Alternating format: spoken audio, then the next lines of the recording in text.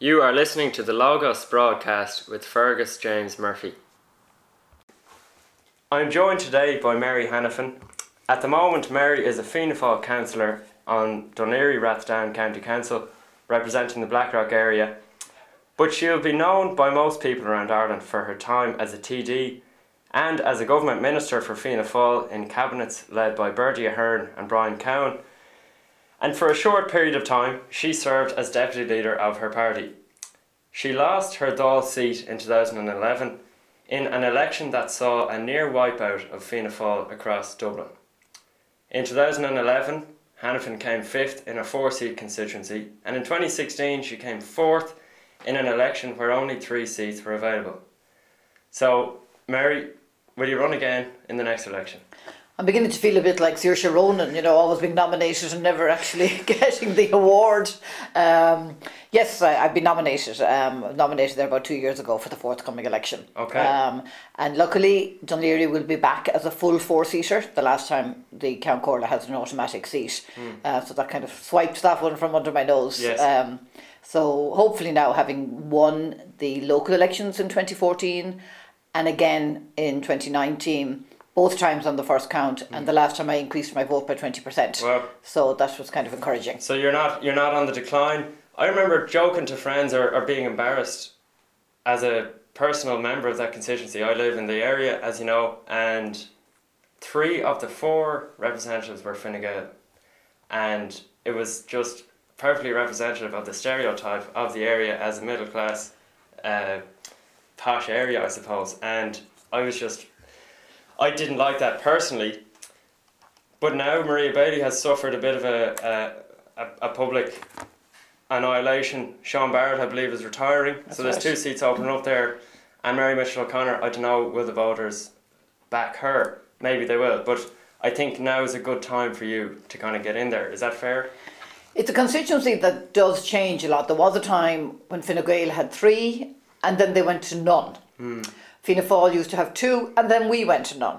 And then Fine Gael came back with 3, so you do get the swings and the roundabouts in that constituency. Okay. It can also be a kind of barometer for the rise and fall of other parties. For example, the rise of the left with Richard Boyd Barrett having been elected. Yes. We used to have a Green TD, we may well have a Green TD the next time. So it's a constituency you can absolutely never take for granted. Fair enough. And it is a very, very diverse constituency anyway. Yes. I mean, just because you come from the posh end. No, I'd say I'm in, yeah, go on. But, it is... No, it's not, that's the thing, it wasn't representative of any constituency. Of any constituency, no, it wasn't. But that's only because one was automatic. Yes, fair enough. So if you look any closer, you'll see that. Yes, yeah. You're right there. What are your personal highlights over your career that you've had? I've really been very fortunate now because, this year I'm 25 years elected. 11 years on a council, both Dublin City Council and Dún Laoghaire, and then almost 14 as a TD, including 11 as a minister. So, to be honest now, it's been quite a charmed political existence. There's many people who were elected for far longer to the Dáil and never got to be a minister. So, I have to say probably any day you're elected to a national parliament anywhere in the world is a highlight. Really? So that was really special. And then the day that I was appointed a junior minister, because I was only a backbencher for 2.5 years, and to be put in that role as Minister for Children was not only kind of a privilege, but hugely exciting. Really, really exciting. And I loved that role. I absolutely loved it. Why? Because even though I was only junior minister, I actually had full responsibility for the brief. And one of the things I enjoyed doing was we were developing the first national strategy for children. And I suggested that we would consult directly with children. And the department and the officials said, oh, no, Minister, you can't do that. What if a child tells you they've been abused? What if a child tells you they're from a broken home? What if a child tells you they're poor and they're hungry, whatever else? I said, we'll deal with it. That's the truth. You see, because I had been teaching for long enough to know that I could handle what children would say. Yeah. So we did public consultations all over the country. And the interesting thing about it was it actually changed the focus of the whole strategy. Wow. Because the original intention was that the first aim for children would be to provide services for them. And the second one would be to give them a voice in matters that affected them. and those two things were reversed, right? So if you look over the last number of years, giving children a voice has become a central part of a lot of policies. For example, in the family courts, you now have to listen to children where there's custody issues and where there's family breakdown. You would take responsibility for that in a big way? I would say it started in an official way to get it written into a government strategy that all departments signed up to. And whereas it might have started just on paper, it then became school councils. I established the Corlin and Ogue, which means that every council in Ireland has to have a youth council to hear their voices. We had the Dáil and Ogue, which is very similar to what happened this year on climate change. So I think it started giving children a voice. Okay. And it also meant that senior officials and government departments were no longer afraid of listening to young people. I get you. And now we see young people at the centre of some politics in a way that is not absolutely unprecedented, but it's definitely rising at the moment. So you see someone, are you glad to see someone like Greta Thunberg, for example, in the media as prominently as she is? I think she won Time Magazine's Person of the Year. Extraordinary for a girl of her age. Yeah. Now, how do you see that? Okay, well, first of all, I mean, when you say there's a rise in the number of young people, there were always young people involved and interested, but they were more on an individual basis rather than this mass contribution and mass debate and mass involvement, right? Any day that Donald Trump takes on a 16-year-old, you know she has won, right? If the President of America is tweeting about you, she has won, right? She's a household name, and I give her full credit for that. Being an educationist, I just hope she doesn't let her education fall to one side, but we'll talk about education, I'm sure. And she has mobilised. She's tapped in. Now, she didn't mobilise the young people, but she tapped into a feeling. Yes. And gave them the opportunity then to be able to do the Fridays and to be able to do the action campaign. The one thing that would concern me, and it's not just about climate change, but it has also happened in the social change referendum that happened in Ireland in the last decade. Right? Huge number of young people being involved, canvassing, coming home to vote, campaigns to get people out to vote. So they're now activists, but they're not joining the political parties, right? And particularly women are not joining the political parties, and they're not standing for election. And in the end of the day, other than a referendum where the people make the decision, but when it comes to the likes of climate change and lots of other policies, the decisions are going to be made by governments. Yes. So you have to be in government to make that decision. So what I would like to see is to get young people to continue their active involvement in political issues, but to do it also in the formal political process. Well, we saw someone like George Lee towards the end of the previous decade, not the last decade, the second last decade, go in, or I don't know what year he ran in that by-election, but you know what I'm talking about. Yeah, 96 maybe, or 95, No, 96. it was George Lee. He ran He was more recently. It was basically, he was on the TV telling us all about the recession, and he wanted to make a change. He went into Fine Gael, and he was out within a couple of months or a couple of years. He won that by-election, and he kind of said, well, geez, no one's listening to me. So do you think that's an apathy that many people feel? I would suspect that it is, and that's why they take to activism. You want to be careful about activism, obviously, that it's informed, but that people might say, geez, if I try and get into this all, sure, they're all the same. Do you know, I can't really get anything that I want to get done. First of all, say they're not all the same, but they will always be the same if you don't join it. I agree with you. Right? So unless you get a gender mix, a diverse mix, an age mix, you're going to get male and Dáil. So I would be the first to encourage people to try and go forward. I think what happens with people who are celebrities before they get elected is that they don't realise, no, you're not going to be a minister in your first day. Right? And there is a certain sense of almost entitlement among some people. Oh, I'm a very important person and I should be a minister. Right? It doesn't work that way. You need to prove yourself, at least for some couple of years, that you're actually able not only to talk the talk, but you can bring people with you. Yeah. Right? So whereas when I say you know, obviously being appointed Minister for Children was a very important highlight for me. Being appointed Minister for Education was in many ways obviously a greater one, because that was as a member of the Cabinet. Sitting around the table. Well, in 100 years there's only been 19 women. Right, I was 11, number 11. You probably don't, or I didn't really realise what a distinct privilege that was from that perspective until you're looking at it back from the outside. But I mean, education was my background. I had been teaching for a number of years, or hope I had things I wanted to do in education, and I was very welcomed into that whole sector. And so that was a big You enjoyed highlight. that privilege. You have not been at the centre of national politics during this time of upheaval and uprooting. So I'd be interested to hear, how do you process that? Say the two referendums, like, do you see those as both a move in the right direction? Do you think we went about those seismic shifts in Ireland the right way? I think if you were to look forward in 2010, you could never have envisaged what was going to happen in that decade. Right? When you look back at it, you see, in fact, it was an incremental shift. I think particularly in the marriage equality one was probably incremental.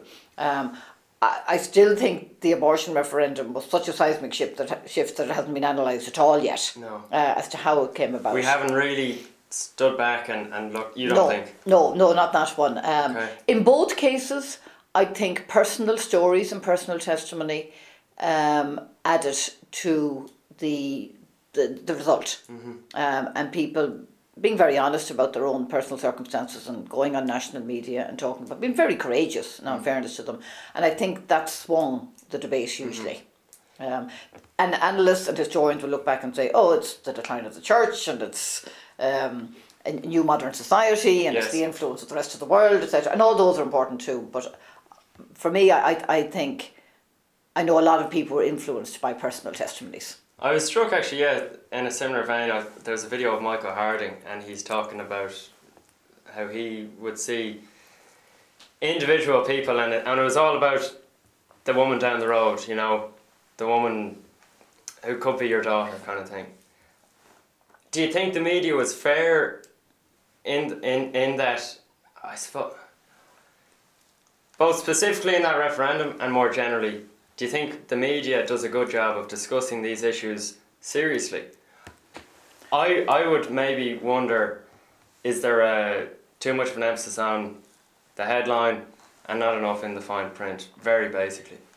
Well, the decline of the print media and the decline of younger people listening to radio, I think means that people are actually going for the headline, or they're going for the short snippet that you read on the app or you see on the Twitter or the whatever number of characters, and that in its own way is dangerous, right? I don't believe the media coverage was ever balanced in those referenda, but having said that, the debate had been going on for 20 years. So a lot of people knew where they stood one way or the other. But the absence of real debate is something that we're going to see even more over the next few years. Despite the fact that we have a hugely well-educated population. Well, the funny thing is, a very, very simple statistic that was on paper in our referendums was about 2/5 of the country voted no to the same-sex marriage. About 1/3 of the country voted no to abortion, and no major party was on the side of those people in those issues. So you wonder, there's a bit of an imbalance there, isn't there? Like in the mainstream political arena, I don't know if these things are being examined in the way that would represent the people. No, and I think what's going to happen over the next few years is that major political parties are going to close the book on those and say, they're done now, thanks very much, bye-bye, let's move on. Right? Whereas, I mean, social issues are still very much at the heart of communities all over the country. So you can't just say, well, we're going to deal with the economy now, and we're going to deal with employment, and we're going to look at Brexit, and we're going to see what's going to happen between America and Iran. They're all hugely important, but so too are the way people live their lives. I remember a friend of mine, the son of a politician of a minor party, he was saying Fianna Fáil should have, just for political reasons, it was just anecdotal, he said Fianna Fáil should have been on the no side in the same-sex marriage campaign, because their voters would have been on that side. Do you mind telling me about? But the majority of members of the parliamentary party came out and took a stance on abortion. That took a stance against. If you go back, even though the party didn't, individuals did. If you go back though to 2014, or was it 2015? 15, I think. Yeah. The marriage.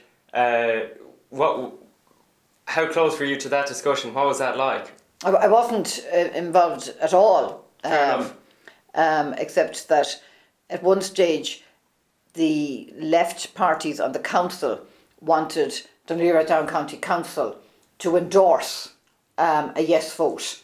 And I objected, saying that's not the role of a council, right? It wasn't actually taking a side one way or the other on the debate, but saying, sorry, we deal with planning and housing and parks. It's not for us to say to people and a cynic would say with potholes. So do you want me to move on to that? Yeah. How has the local politics been for you? Well, it's obviously very different. Yeah. Having been in government and dealt with everything from as the education to social welfare to tourism to of enterprise, you know. Yes. But at the heart of any politician's work is serving the public. Right? And the day you forget that is the day you should leave politics. That's what Micheál says, and he succeeds every time. And it doesn't matter whether you're a government minister or not. So even in 2011, when that campaign was really difficult from a government perspective, it was difficult, obviously, knocking on doors, but there was still a huge amount of goodwill to look, we know, Mary, you've done a really good job, right? Either as a minister or locally. But they felt they couldn't vote for Fianna Fáil again. Fair enough. So in local politics, that's what you're doing now as well. You're kind of serving the public. And as it happens, Dún Laoghaire West Down is a very good council and a very nice council, and it has some money. Good? Why? In that it's mature? No, it has money. Okay, sorry. So it's able to do some good things, right? Particularly in the whole area of parks. I chaired the Joint Policing Committee. I really like that. This is my 6th year doing that, which brings together senior Gardaí, councillors, officials and community representatives to talk about policing in the area. So things like the destruction of some of the sports facilities, and sadly again at Christmas the pitches there in Kilboggan Park, they're things that the policing committee would be very vocal on, very active on. Yeah. Or what happened there? People came in and drove troughs through them, like literally. Yeah. Really? Yeah, yeah. I used to play soccer down in Fercamo. I know. So as do 6 different clubs. Yeah. So you have your ear to the ground locally in a way. Would you say more than you did when you were? No, because I always tried to ensure that I kept my feet kind of firmly based. You see, I grew up in a family where public service was at the heart of it, where the door was always open for people to come in. My grandfather, 100 years ago this year, was elected to the county council. Literally 100 years ago in Longford. Right? And then he went on to Tipperary, and then my aunt, my father, my brother, my cousin, right, all members of North Tipperary County Council and chairpersons of the council. Wow. But I remember, like, particularly my aunt, like, people would come in. And at that stage, you know, people weren't as well educated or literate as they are now, looking for very basic help, and she'd write the letter for them and hand it to them, saying, off you go now down to the post office and post it yourself. So they were still taking control of it. Okay. But you were just helping people. And Dún Laoghaire as a constituency is very like that. I always say with Dún Laoghaire, you're not working for people, you're working with them. Okay. Right? Because, you know, they are very aware, they're very well educated, the most best educated constituency in the country, right? But sometimes they just need a bit of guidance. Like, I have a problem, where do I go with this? Yes. So you're working with them to solve the problem. Okay.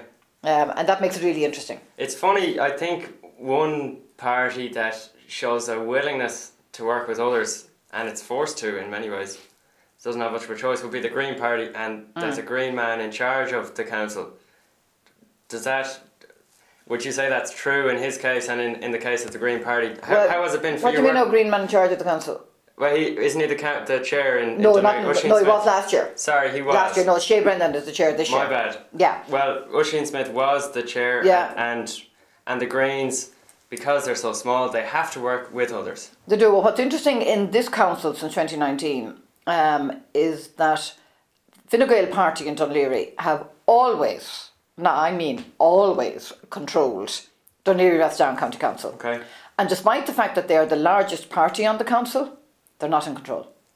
They're not in the ruling body at all. It's Fianna Fáil, Labour, Greens, Social Democrats and some independents. Right? And all those other groups were more willing to work with Fianna Fáil than they were with Fine Gael, which I think augurs well for the formation of the next government. Okay, could be a... And that has happened in quite a few places around the country. So what, again to return to a cynic's view, a cynic would say that Fianna Fáil and Fine Gael, you showed a nice example there on a personal level of, well, Fianna Fáil can work better with others maybe, in Dún Laoghaire and Rathdown. But there has to be said that there's a lot of similarities between the people who vote for and the people who run for Fianna Fáil and Fine Gael. So what's the point in having the two parties? Why do we need the two? Yeah, I think two parties anywhere give a stability to the democratic system, right? Because if you always have a mishmash, may I say, of smaller parties, then it's hard to have coherent policies, right? So I think it's important to have strong parties. Now, I think they go the opposite degree in the United States, yes, where they only have, and there's no room for anybody else. No. Now, that's bad, right? Whereas in Ireland, you'll always have, because of the proportional representation system, you'll always have smaller parties being able to make a contribution. I think the differences that are to be seen between Fianna Fáil and Fine Gael at the moment are probably in policy as much as in ideology, right? For example... You mean specifics? Yeah, I think emphasis. Okay. Right? Like Fianna Fáil always emphasised housing. Yes. Always. 30s, 50s, 80s, when there was no money, Fianna Fáil built houses. Right? Fianna Fáil has always emphasised access to healthcare and education. Other things have followed, but they have been at the core always. I would say Fine Gael, though, have always emphasised law and order, not so much now, but certainly in the past, and the big economic picture, which of course is important. Right? So business and all that. You have to get the big economic picture right in order to be able to deal with the others. But their emphasis then, I think, is wrong. Well, I think it's funny you mentioned the housing and things, because it must be acknowledged, and I think it is acknowledged, I'm not the first person to say this, but the likes of Charlie Haughey and Bertie Ahern, while many people would see those fellas as in it for themselves or have questionable reputations, they were very, very well liked by their local people who felt like in North Dublin, in both cases, that this fella cares about them. Can you tell me about Fianna Fáil in government under Bertie Ahern and Brian Cowan? From Brian Cowan took over, was it in 2008? Yeah. So for you, what was that like under Bertie first and then under Brian Cowan? Okay. Firstly, I'm not going to let you away with just saying the two of them have questionable reputation. I think they do. I suppose there were questions, but I wouldn't kind of slur their whole reputation with that. Okay. So, I was first appointed by Bertie Ahern. I'd known him for a good while before I was elected to the Dáil, and he just gave me the opportunity that, as I said earlier, a lot of people didn't get. So he appointed me the Junior Minister, and then he appointed me to Cabinet. I always got on well with him. He supported me, I kind of supported him, backed him, and today, right up to this time, I will still be quite friendly with him, right? And I'm really thrilled to see him playing such a big role in Brexit negotiations, the success he's after having in Papua New Guinea, which is hard to even find on a map, you know, his contribution to the stalemate in Northern Ireland. You know, I think people are starting to realise that he actually has a huge amount to offer in those areas, right? Then when Brian Cowan took over, again, I had worked with him in government, but I had no entitlement to be appointed by him, and yet he did appoint me. Okay. Right, and kept me in his cabinet. And I was grateful for that. I wouldn't necessarily have put myself in the job he put me in social welfare, but then he put me into tourism, culture and sport, which I really loved as well. You know, it was such a dynamic ministry to be in.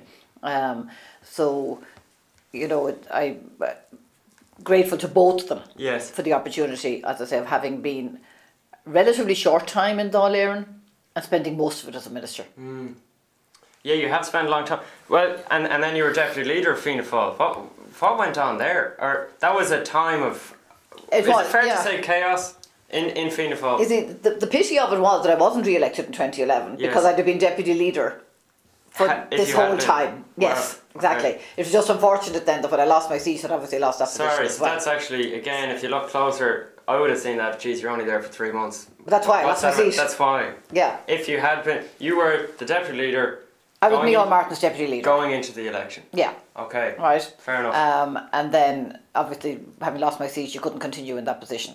And I would have enjoyed it in opposition. You know, because I think I would have been, I'm a debater by trade. Yes. So I think I would have enjoyed being in opposition as well. I think it's fair to say Bertie Ahern has done a lot of work since his political, I suppose, Dáil career, let's say. What about Brian Cowan? How would you rate his success / failure looking back? I think he was a really good Minister for Health and did a huge amount for disability, particularly. I think when he came in as Minister for Finance, it was the most difficult time ever to have hit the country and to have hit the world. Right? So it was a time of enormous pressure on him, on Brian Lenihan, and then on the government, but in that order, actually, you know. Yeah. And trying to make the very difficult decisions. And it's only now, I think, that people are saying, you know, this really was a world crisis. The banks collapsed everywhere.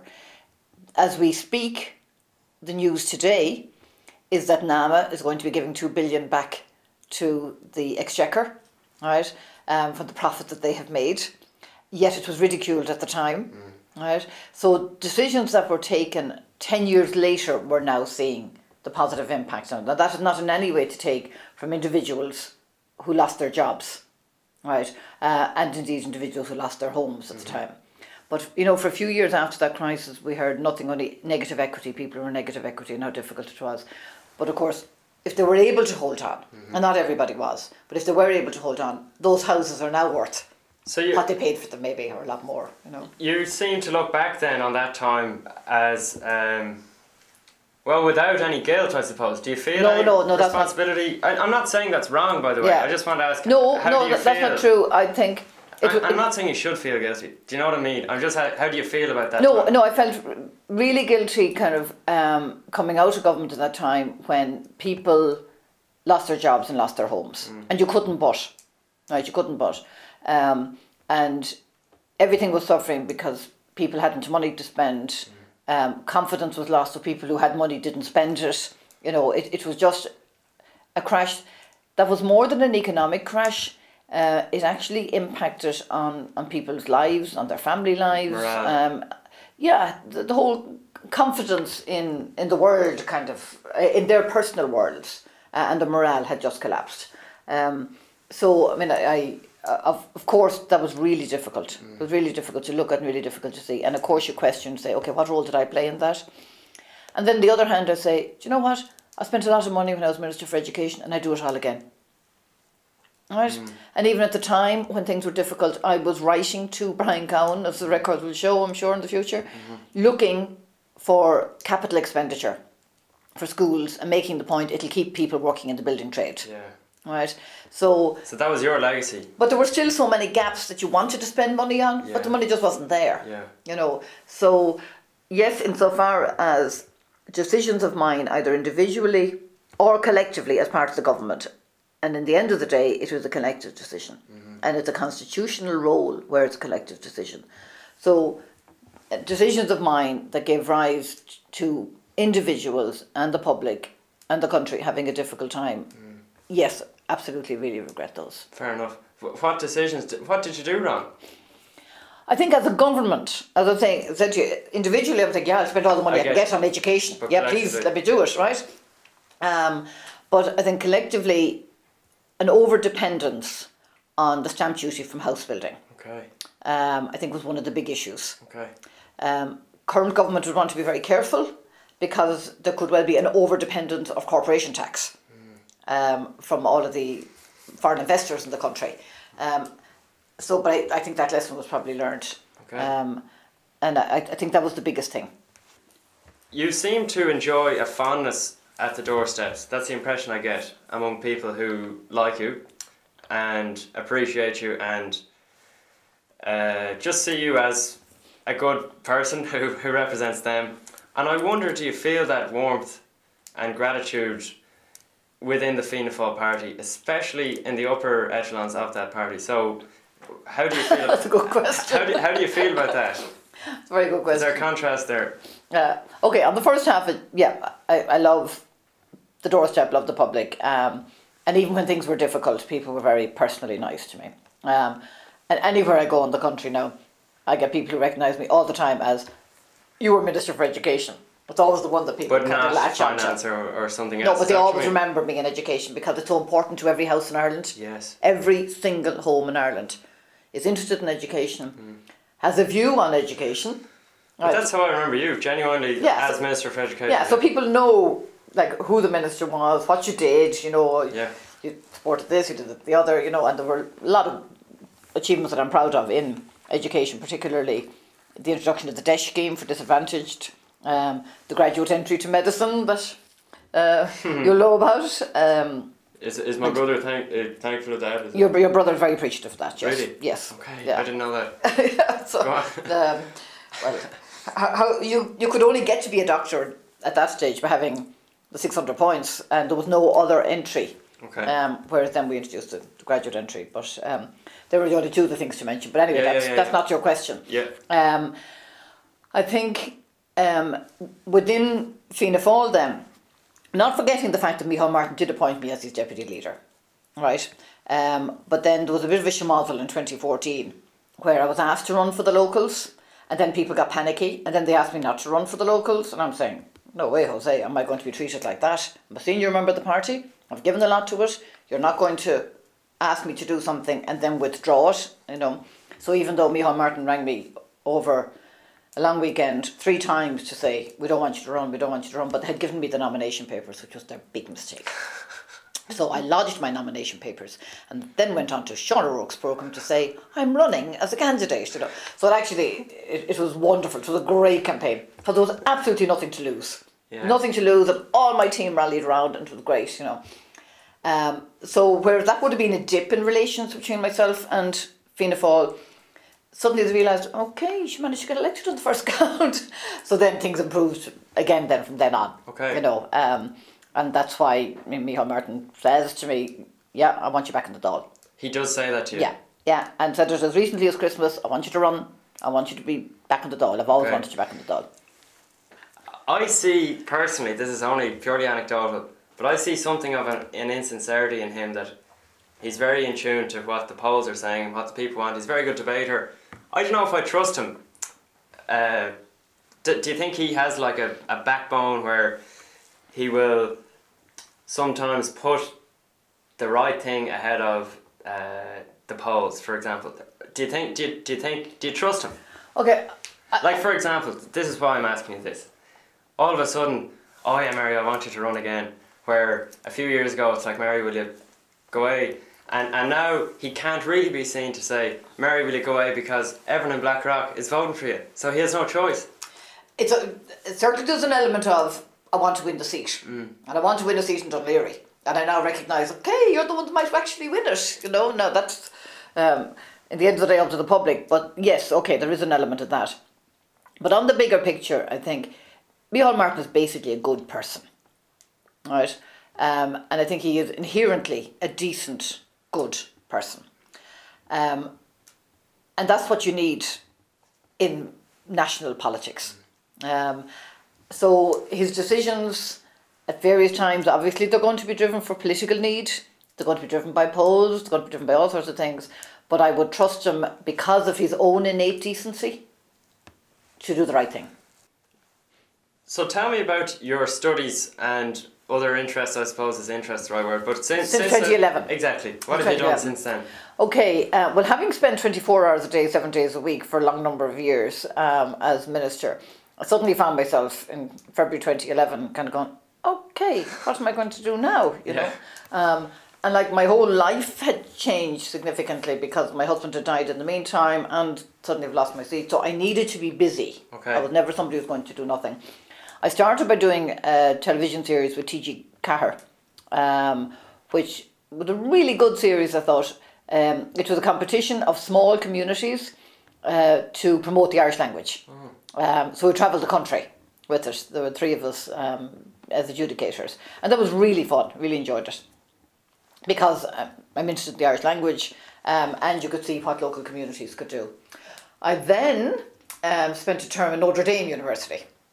And that was fantastic. Teaching or studying? Yeah, I was what they call a visiting fellow. Okay. And no, I was actually teaching. They were really good to me. I was living on campus. And I worked very hard, right? Because they looked at my ministerial record. So, whereas I was sponsored by Education, right? And Martin Naughton, of course, is the main benefactor of the Irish Studies course in Notre Dame. I actually wasn't with the Irish Studies group, even though I did speak to their students. But I was with Education. But then they looked at it, oh, you're Minister of Education and Science. Will you talk to our science group? Right? And then it was enterprise, trade and innovation. Oh, will you talk about innovation? Will you talk about marketing? Then, oh, will you talk about ethics? So I did a huge amount of lecturing and group work, from education to European studies to all the things I've mentioned. And that was a great experience too, because I'd never been in an American university working. And how did you find that? It's so completely different. Completely different. Now, it's a very Catholic conservative university. Okay. It's also very white, right? But they're extremely talented, bright young people who work very hard. And I remember the day I arrived, I was in the bookshop and I met one of the Irish lecturers on the Irish Studies course, and she said, don't ever take them for granted. She said, go in well prepared. Now, I'd never go into a class unless I was well prepared. Don't go in casually, basically. Don't go in casually. Don't go in casually. Have your work done. Okay. And it was true, they were very kind of smart, well prepared. The students. The students. Okay. Yeah. And really interested, and they'd contact so you afterwards. It's very competitive. Yeah. Yeah. And they were just lovely, lovely people, and the staff were very supportive. And I got very friendly then with Professor Rob Schmuel, who's the American Studies professor who does a lot on RTE. He writes for the Irish Independent now as well. So I made good friends out of it, and that lasted. But it was a great experience, you know. And you said to me just before we started this conversation how you mightn't have had an academic training in those areas that you were talking about, but there's a lot of people with an academic record but without a practical That's right. experience. So that's what they were really interested in. Now, I suppose it does help that I can teach. Okay, because not everybody can stand up in front of a class. No. Okay. It's a performance, really. It is, you know, and at least having spent so many years teaching in Sign Hill, I knew it didn't matter the size of the class, I knew I could go in and do that. So whether it was a small group on European Studies or a very large group on marketing, okay, so that was a confidence starting off. They since set up a school of government, and actually the provost asked me would I be interested in going back over. And if I was, the time to go in was at the very beginning of it. It would have been an interesting time, but just personally that didn't suit me. Okay. But yeah, their point is, you know, a lot of people have book knowledge. A lot of people have the academic knowledge, but don't have the practical experience of government. Which you brought. Yeah. Okay. So they enjoy hearing that. And you did your own study then in UCD? Yeah, I'm kind of passionate about education and everybody's education, and I always encourage people at every age to keep going. So I did a master's in the Clinton Institute in UCD in American Studies.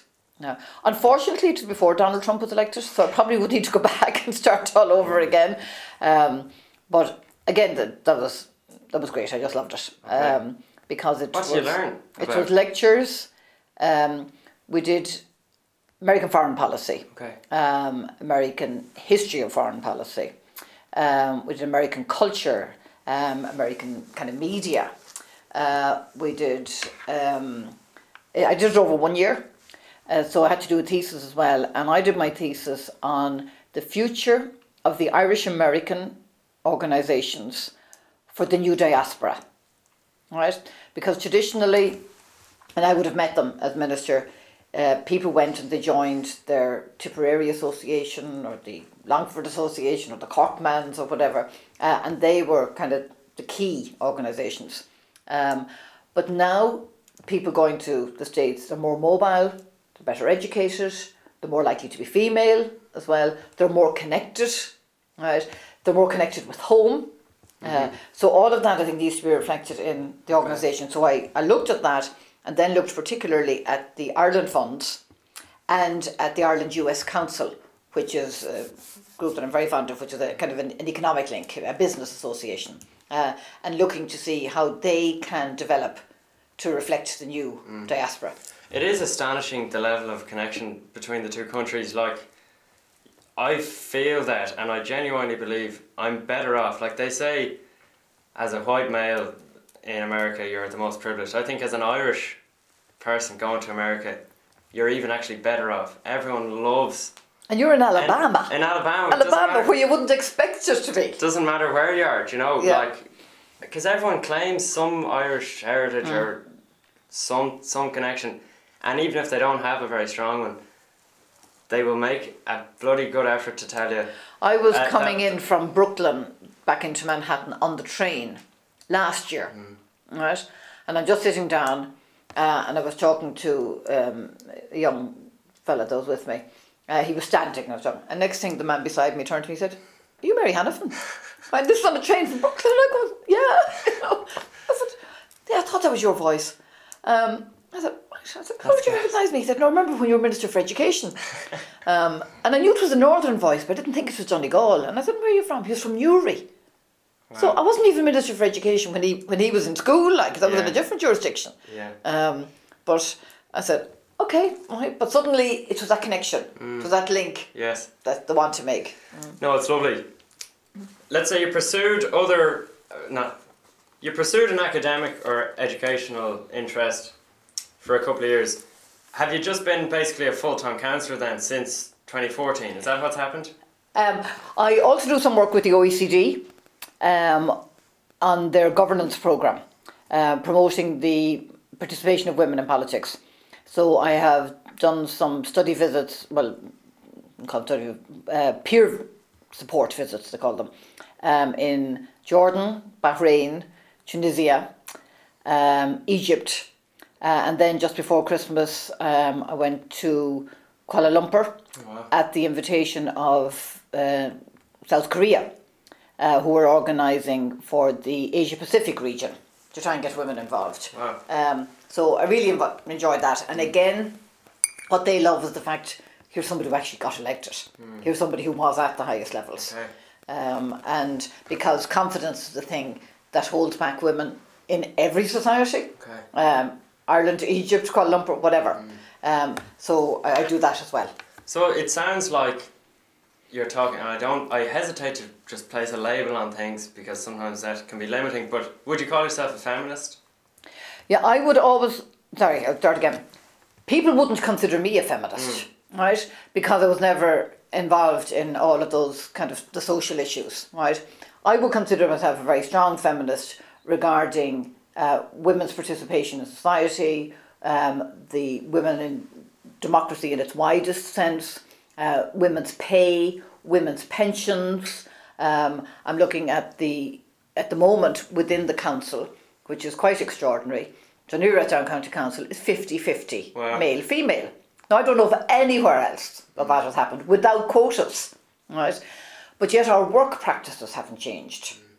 And our budget meeting went on until 20 to 2 in the morning. Right? Another meeting that was meant to finish at 7 ended at 9:30. And I could see women around me, particularly, one heavily pregnant, others with young children, one with a newborn baby, and they were stuck. They couldn't get home and they were trying to make arrangements and everything else. So, I mean, feminism also has to be about supporting women in that kind of a work environment and changing the practices. And I've also written to all of the women in the council just now, actually, to say this is a unique opportunity, right? So now that we're starting on new committees and new policy areas, can we work together to see what can we do to support women, which ultimately would support society in general. And the people would be able to say, Dún Laoghaire was 50-50 and this is the difference it made. Because it's very fragile. We have 2 less women in the Dáil than we had 6 months ago. Because 2 of them got elected to Europe and they were replaced in the by-elections by 2 men. Right? So it's a very fragile number. So I think you need to kind of grab that opportunity while you can. So it's a big, for you, the fact that they're a woman is a big deal. Absolutely. The fact that what? You're being a woman in like... No, I actually have never trumped that card at all. I've never played it. I was very involved in youth organisations. Right, I was always the young candidate, even when I got elected. I never followed any of the women's agenda. Right, but now that I've been out in national politics for a few years and involved in local politics, and looking back and looking from an international perspective, I realised, you know, we're a very small group. We're a very privileged, small group. So therefore, if we don't make the changes to support other people coming after us, there's nothing to encourage them. Fair enough. So, is that the essence of what you stand for? What do you stand for overall, more generally? I mean, I think I am and will be seen as a person of integrity, and would always bring the highest standards to any kind of work that I would do. And that's what I would like people to see. So that doesn't matter whether it's dealing with an individual, dealing with the council or dealing with government. And that's not a political stance. No. That's a personal one. Okay. Right. And I think integrity is hugely important in political life. And I would say I would bring that. Then to broaden that out to my policy interests, right, they're always education, right?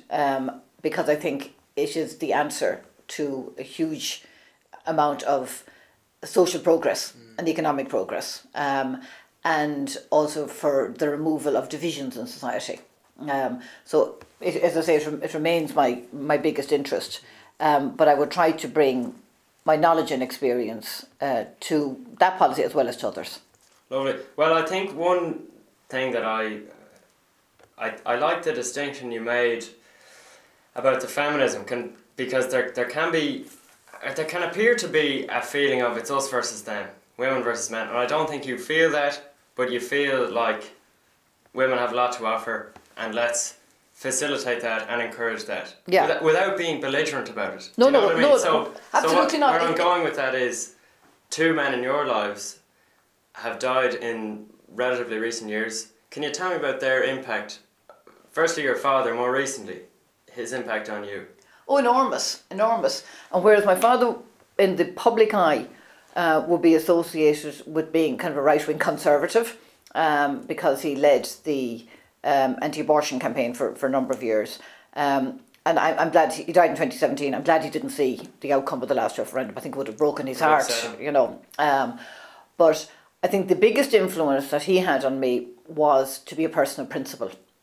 Because even though he knew he was going to lose the whip, and potentially and did lose his seat in the Senate for standing up for his principles, he did that. Right? And I think if you have that courage in public life, I think that makes for better politicians. And he certainly instilled that in me. Okay. So a huge admiration to be who you are. But he was also very ambitious for me. Okay. Right. Are you an only child? No, I have a brother. Okay. Brother, yeah. Oh, sorry, he was a politician too. Yeah, Senate as well. Yeah. No, we're a political family, yes. you know. Yes. And he was really disappointed, God rest him, after the 2016 election, because we thought we might make it, you know, because it was a really good, positive campaign. Yeah. And it's a pity he didn't live to see it, but at the same time, you know, he was my biggest supporter all the way. And then, obviously, then my husband died. He never got to see me in cabinet. Okay. That's why my appointment as a junior minister was very special, because he was there that day. That's lovely. Yeah. But sadly, he died in 2003, and I was appointed to cabinet in 2004. And was his death a sudden one, or? Yeah, he was a senior counsel, and he was in Donegal at the Garda Tribunal, and died in his sleep. Okay. Okay, wow. Yeah, so that was kind of. And you've gone up to Micheál summer school. You have a connection to Donegal. No, I've spoken a few times at Micheál, and it's a great place. I have no real connection. I must go up again now this year because I love it. But I think the loss of somebody like Noel Whelan from Micheál is a big gap. Was he a pillar of that? He was, and pillar of sense at it. You know, so these are voices that you miss. Well, Mary, I wish you all the best. I won't be here, I can't be declaring who I vote for, but I won't be here to be able to vote for you in the next election, I don't think. Well, see, what's interesting about that, now, hold on, is that there was a campaign for home to vote for the referendum, and I guarantee you there won't be a campaign of home to vote to elect a government. Do you think there should be? I don't think there should be at all, to be honest. No, but wait, sorry, when you say home to vote, sorry, you mean actually to come home? They were dragging people home to vote from everywhere kind of thing and getting them on the register and that. I thought you meant people voting from abroad, my bad. No. But there was a campaign to get people home to vote for that. There will not be a campaign to get people home to vote for a government, even though that is just as important and more important in many ways. Well, just as important. I see what you're saying. A referendum. Well, so in your case, I get what you're saying. Okay, I'll canvass you now. I will ask you for your vote now, and in the event that you're home to vote, I look forward to getting your number one vote. Thank you, Fergus. Thanks, Mary Hanafin.